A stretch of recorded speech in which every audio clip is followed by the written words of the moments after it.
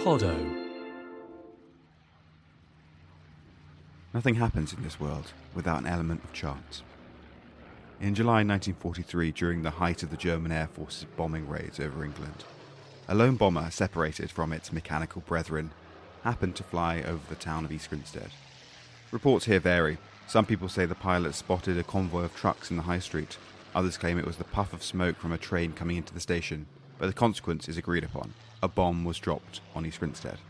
It made direct impact with the town's cinema, killing 108 people, many of them children. It was about 5 p.m, and they were at a matinee watching a Hopalong Cassidy film. Hopalong Cassidy was a tough-talking cowboy portrayed by the actor William Boyd in more than 60 films, 7 of which, Hoppy Serves a Writ, Border Patrol, The Leather Burners, Colt Comrades, Bar 20, False Colours, and Riders of the Deadline, were released in 1943 alone. In a town of just 8,000 people, this was a cataclysmic event. Everyone would have known someone who had died on that fateful July day. Nothing would be the same again. All because a single German pilot, flying over the Sussex countryside and probably anxious to get his plane back to his squadron, saw the outline of a truck or a wisp of rising smoke. So he dropped his payload and flew off, and 108 people died beneath him. That was just a split second in his life. A life that was probably otherwise a normal one. The Unabomber only killed 3 people, the same number who were killed by the Sarnaev brothers in the Boston bombings. Yet this anonymous pilot just kept on flying, and maybe he lived with the dead for the rest of his life, or maybe he forgot about them. Maybe he never even knew that the bomb had found its target, or a target.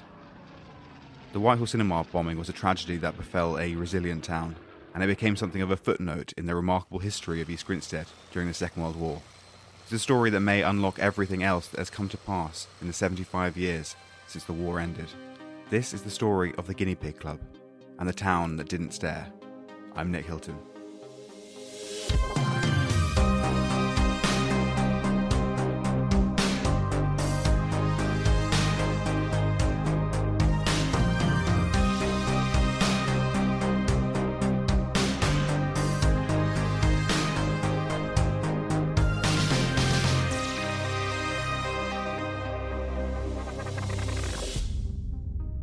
Archibald McIntosh was born in New Zealand in 1900, the son of an artist, Mabel Hill, whose simple landscape paintings are still littered around the galleries of the Antipodes.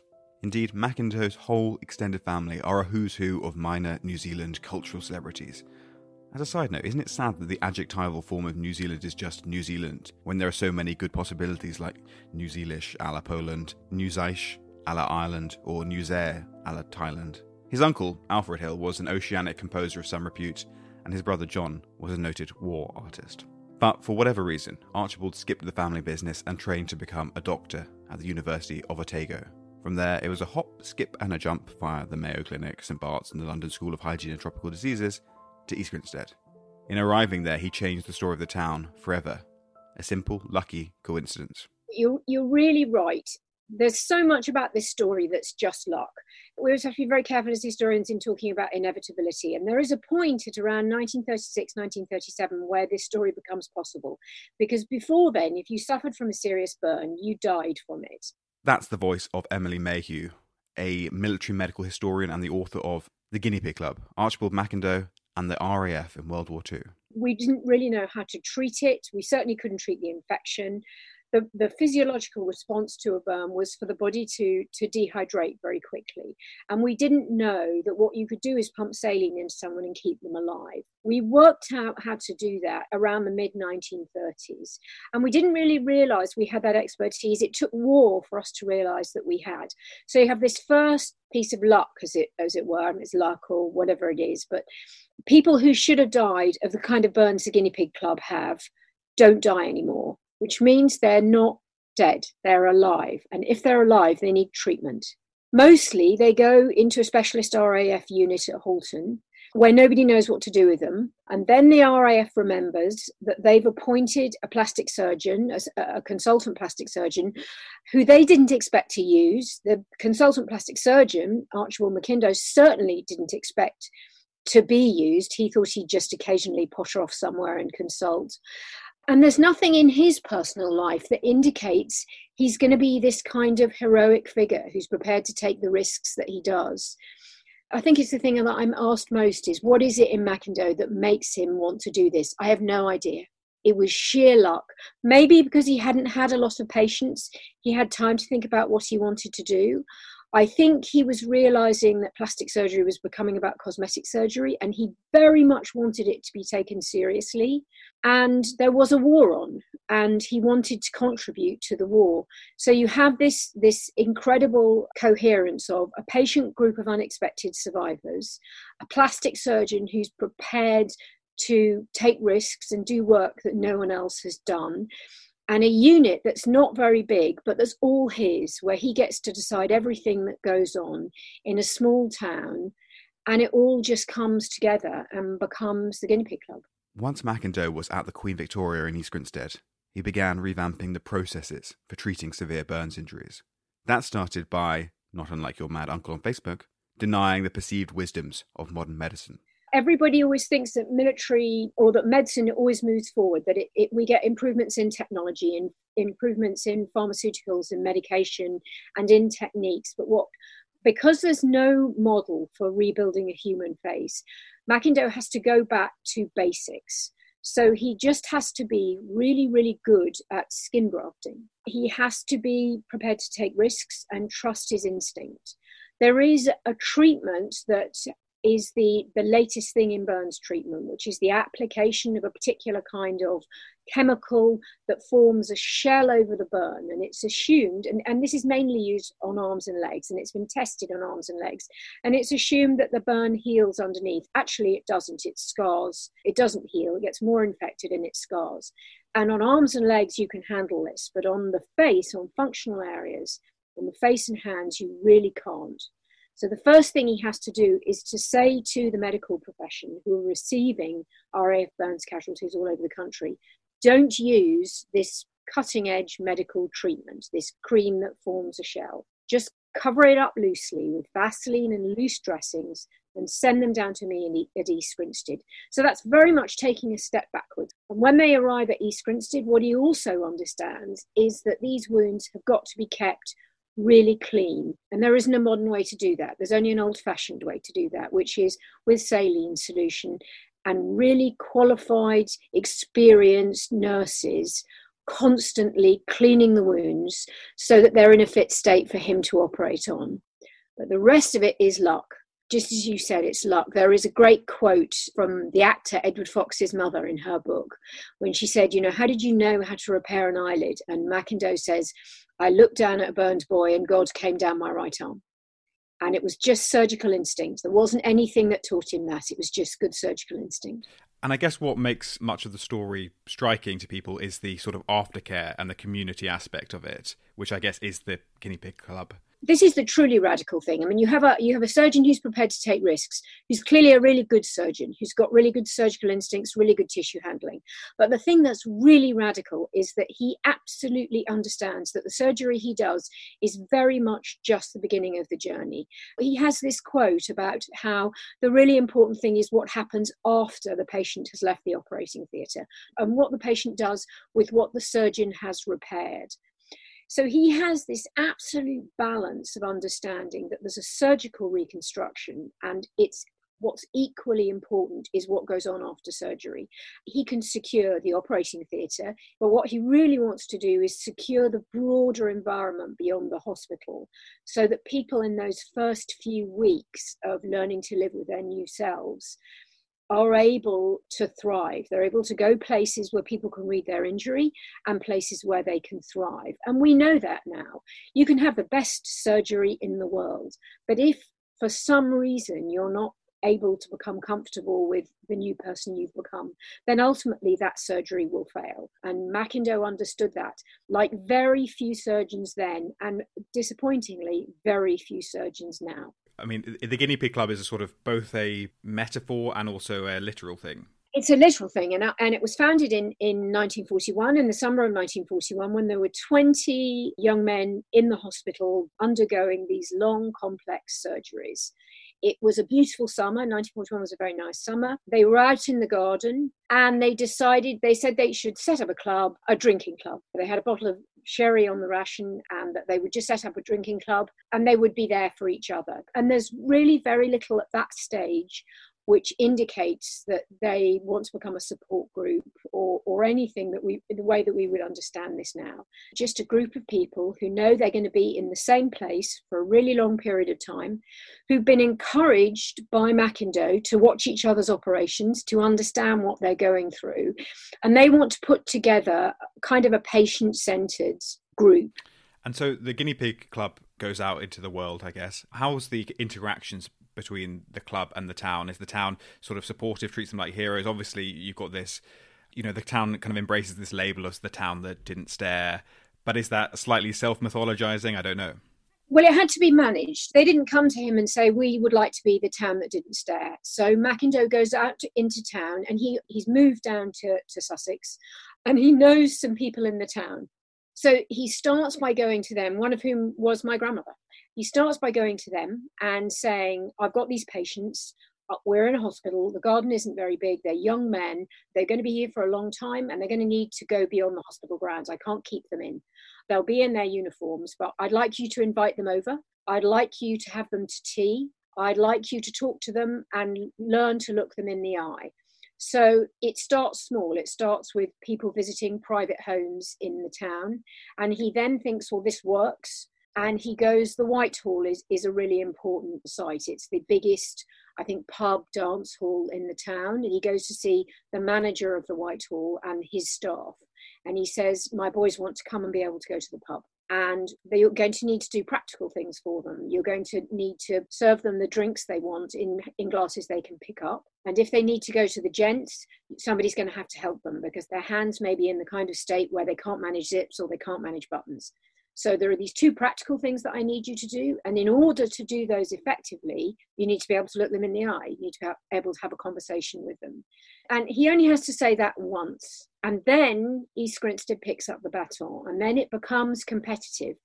How many guinea pigs can we have in our pub, in our cinema, in our restaurant, in our church? How can we help them? How can we be as direct with them as possible? And it becomes part of the way that the town makes their contribution to the war. And again, it's a great piece of branding, and it really works. There's a yin and yang to this. On the one hand, the figure of Macindoe, a man of historical importance. On the other, the guinea pigs themselves, the burnt airmen, whose individual feats of heroism have been elided as they slide into their collective memory. But the reality is that to talk of Macindoe is to talk of the guinea pigs, and vice versa. Without Macindoe, there is no Guinea Pig Club, no town that didn't stare.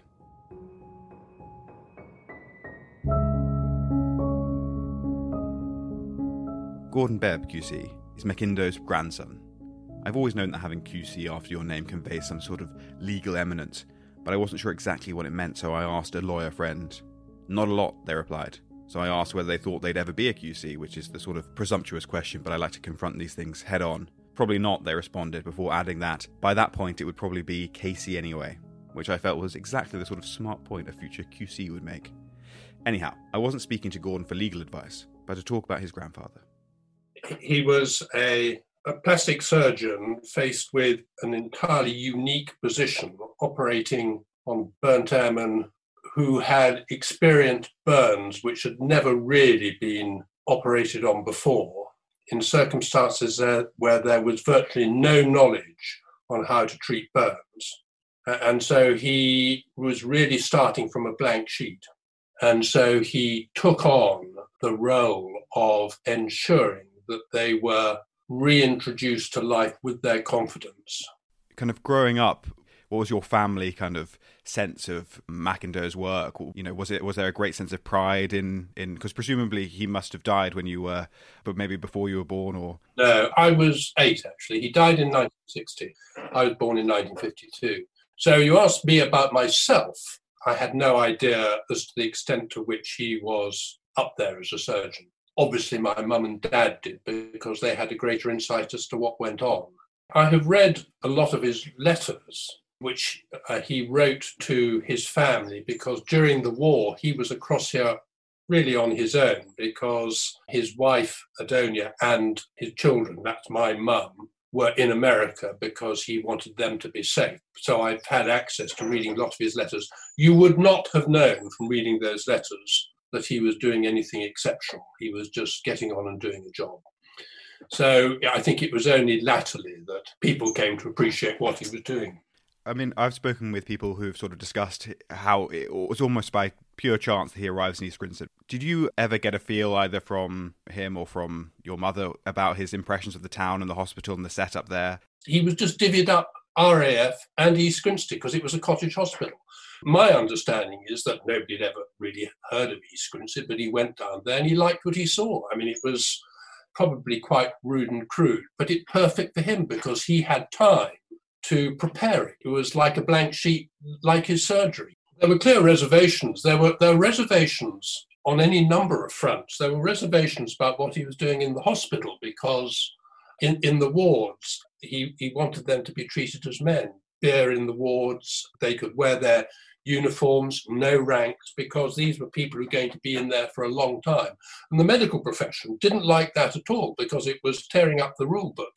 He would have none of it. And the same with East Grinstead. I mean, these were horrifically burnt people. And if you see some of the burnt airmen with pedicles on them, skin attached from shoulder to nose and all the rest of it. I mean, to you and I, who had never seen anything like this, it would have looked like people from Mars or something like that. And there was, I think, to start with, resistance. It's bad for my children to have a look at it.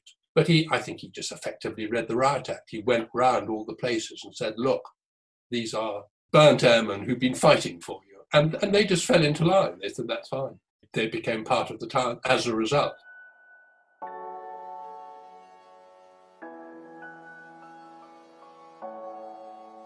The Guinea Pig Club, the evocative name that has cemented the legend of Mackindow's airmen, was a crucial part of the medical process that evolved into something more profound. They formed in 1941 and they're a very informal club.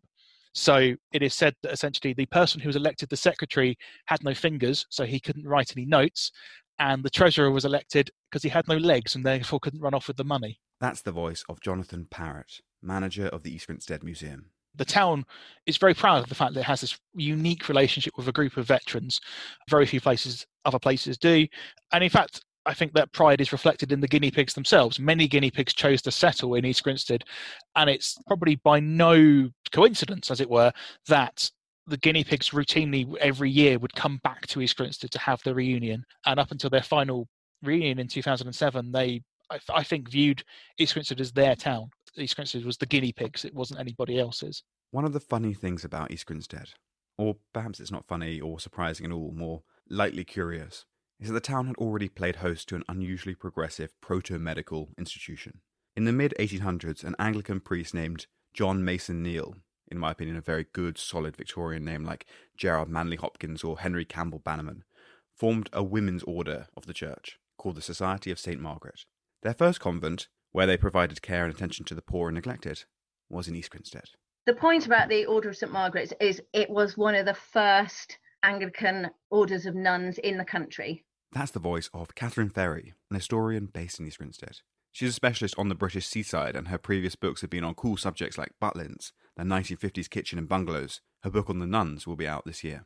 Walking around the streets of East Grinstead in a town that was otherwise quite conventional, quite sort of traditional, small country town in Sussex, it didn't really have any sort of background in these kind of radical movements at that point. So for an order of nuns to be established here was quite sensational, really. And it was the work of the warden of Sackville College, John Mason Neale, who was himself a key figure in what was called the Oxford movement. And that was about actually kind of bringing ceremony and art and hymns and all the kind of pomp and ceremony of the old Catholic Church back into Anglicanism. It wasn't Catholic, but it had a lot of the trappings of Catholicism.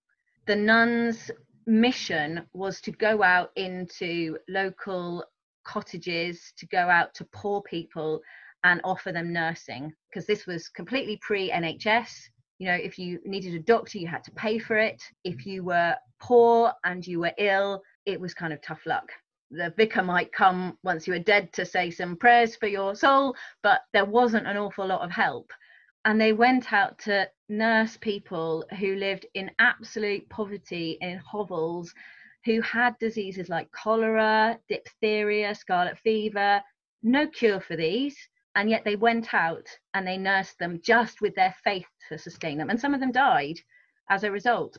The nuns also ran schools for girls, so they were interested in women's education at a time when that was pretty low down the priorities, and it was only just becoming a cause, really.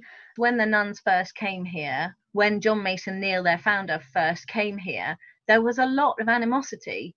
Any old Sussex town, any old kind of country town, there was an instance where townspeople in East Grinstead, sort of hundreds of them, actually stormed Sackville College. They set fire to things, they threw stones at the windows, and they went off to the pub, got sort of tanked up again, and went back to Sackville College. I mean, it must have been absolutely appalling to be poor John Mason Neal and the inhabitants of Sackville College at the time. But, you know, this was a genuine riot that happened in East Grinstead. To go from that to the point where the nuns were accepted and actually requested to assist and be part of town's events and celebrations, you know, whenever there was a kind of procession, the nuns and the orphans were part of it. This was a town that, for some reason, knew how to embrace things that other towns would have compartmentalised. It became their identity. Someone came up with the town that didn't stare moniker, and it stuck around for 80 years. It's so buried into the identity of East Grinstead that there were no other realistic options for the title of this podcast.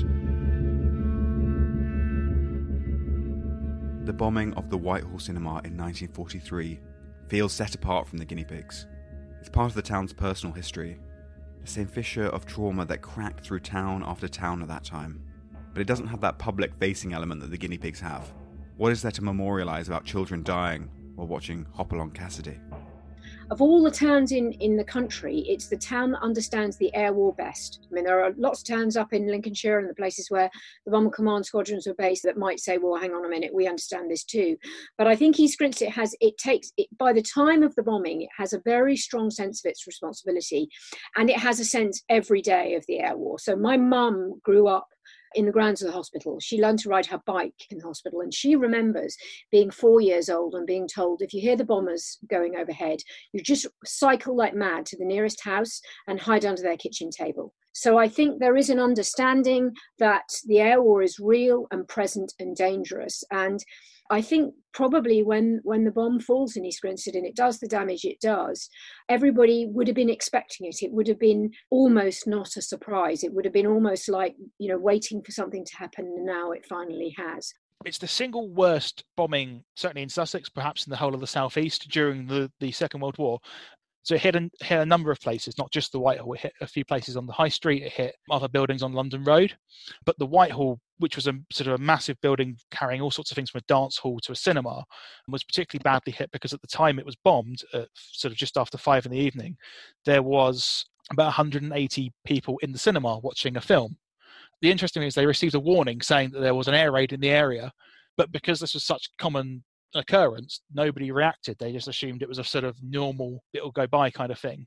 108 people were killed in the bombing, and there were 235 injured. And it sort of works out roughly that they were sort of divided into thirds. There was a third of that number were children, a third of that number were sort of adults, and a third of that number were Canadian soldiers who was billeted into the town. And it certainly changed people's outlook. I think when you sort of have to go past, and there are pictures of people going past the next day and sort of looking at this wreckage in shock and awe. I think once you can see the impact and the sort of the brutality of it, I think it definitely changed people's outlooks and people's feelings towards the bombing and sort of the threat people are under during the wartime.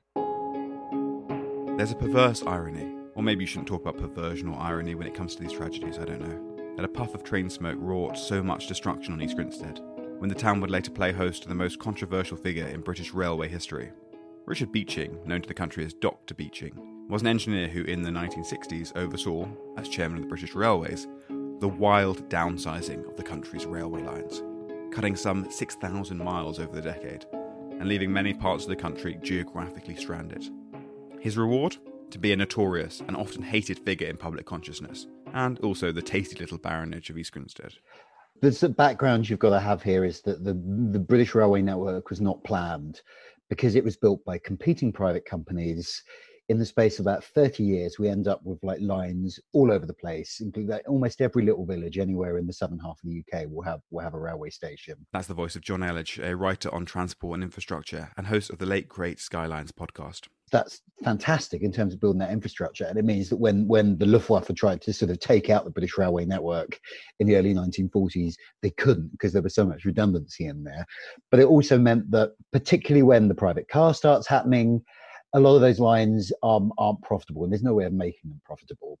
So in the 1950s, the government of Harold Macmillan gets this guy Beeching to kind of look at the railway network and come up with a plan for rationalising it. And the slight difficulty here is that Beeching had a lot of connections with the private car industry, so it is sometimes seen as a little bit dodgy. But basically, his recommendations were that we would scrap almost everything from the modern perspective. We would keep basically the London commuter network and the main railway lines connecting, the main intercity lines, but almost everything else would go. Like his original report was far more radical than what was actually delivered.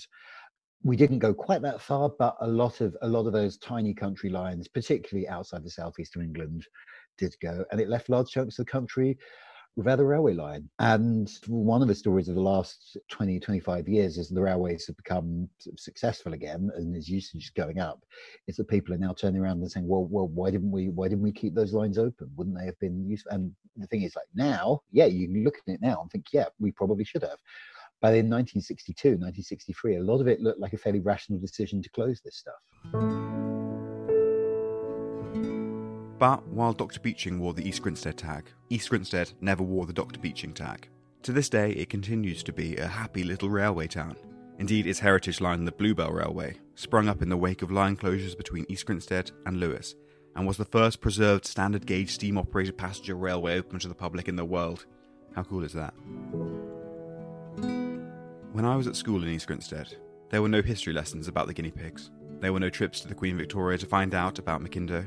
Nobody said the words "the town that didn't stare" to me until a couple of years ago, when I was already knee-deep in research about the Scientologists and Mormons and all those fun folk. Is this just a failure of my own education, or a broader, more collective negligence? Whilst making this podcast, I posted on a few groups looking for people with connections to the guinea pigs. "What's the Guinea Pig Club?" was the first comment I received. Is the town slowly forgetting its history? Is all the noise coming out of the Scientology community, all the Daily Mail headlines about celebrities dropping cool multi-millions to buy properties out here, eating away at the town's proudest legacy? How do we keep recent history recent as it inexorably becomes less recent, more historical? Hi, is that Martin? Hello. That's the voice of Martin Jennings, a British figurative sculptor. His notable works include a really fun statue of John Betjeman at St Pancras and a low-key kind of weird one of Philip Larkin in Hull. In 2014, he was commissioned to make a sculpture of Archibald Mackindo for East Grinstead. Well, we come from a large family, grew up in Sussex, not far from East Grinstead, but I never actually went there myself until I did this commission. My father had been in the hospital, Queen Victoria Hospital, at the end of the war after he was badly burned in a tank battle in Holland. And growing up as a family, we heard various stories about it all, but I never made direct contact with it until I was an adult myself. You know how it is when you grow up. These bits of information become part of your background material, and you're never quite sure where you or how you heard about it all. You take it on board like you take on the rest of your culture. Somehow I just knew that this had been a very important thing in my father's life, of course, and he had been visibly burned, until the end of his life. His hands and his face were clearly not the same as other people's. When the commission came through for the statue, was that because they knew about your family history, or was it just because you'd done similar projects before? Yes, it was similar projects before. They liked a sculpture I'd made of John Betjeman at St Pancras Station and were casting about for a sculptor. Lighted on me and phoned me up and told me that I'd never have heard of this chap before, but would I consider doing a statue of him? And I said, well, actually, I have heard about him before, and this is how. They were delighted, and it meant I didn't have any competition. Yeah, couldn't say no then. Was the commission that you received, was it to make a sculpture of Mackindo, or was it to make a memorial to that project? Because obviously you've gone for a not just a straight sculpture of the man.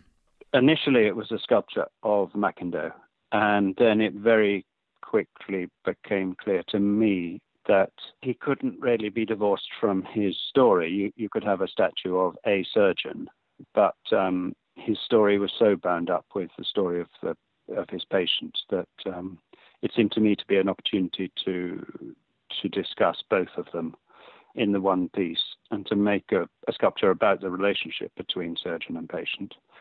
And we went ahead with that. So it is a Mackindou monument, but it's a Mackindou and the Guinea Pig Club monument, really. And did you model the patient on anyone in particular? Was there a temptation to model it on your father? Definitely the temptation was not to model it on my father, because that might have been calling attention to his case as being in some way prevailing over other people's. I mean, it's an archetype, or if not an archetype, it wasn't a portrait of any one patient. It needed to stand for them all. But as many of them had wounded hands as well as wounded heads and faces, I did take the liberty of putting my own father's hands giving them to the patient. My father had clawed hands. His fingers were closed up into his palms as a result of his burns. And that was a fairly common injury. And so it didn't seem to be too arrogant to be adding them to the figure.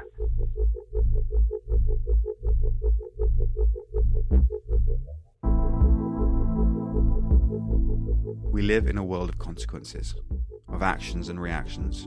We obsessively teach it to children: your actions have consequences, which really means that if they do something bad will happen to them. You don't just get to fly your Messerschmitt home and forget about it. You don't get to sleep easy at night.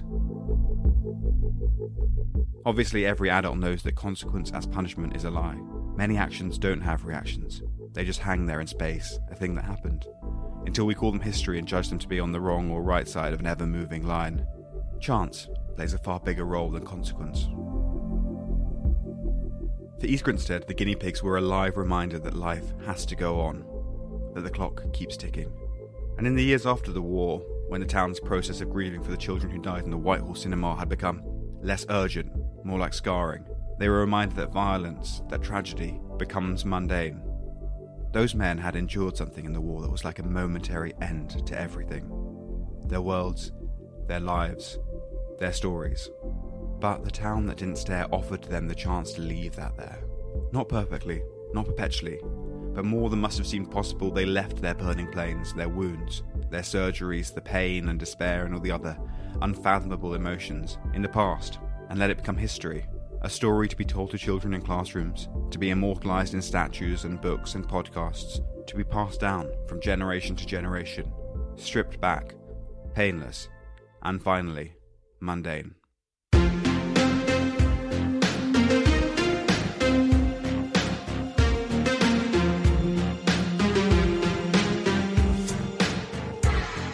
This has been episode 4 of The Town That Didn't Stare, written, produced and presented by me, Nick Hilton. The intro and incidental music is by George Jennings, and the end credits music is by Matt Payne and Ollie Lloyd at Shipyard Audio. On this episode, my interviewees were Emily Mayhew, Gordon Bebb, Jonathan Parrott, Catherine Ferry, John Elledge and Martin Jennings. This is the 4th part of a 6-part series available on all good podcast platforms. You can find out more about the show on Twitter, Instagram or Facebook. Just go to @TheTownPod or visit www.thetownpod.com for episode notes and more information. The Town That Didn't Stare is a Podo podcast. For more information, visit podopods.com.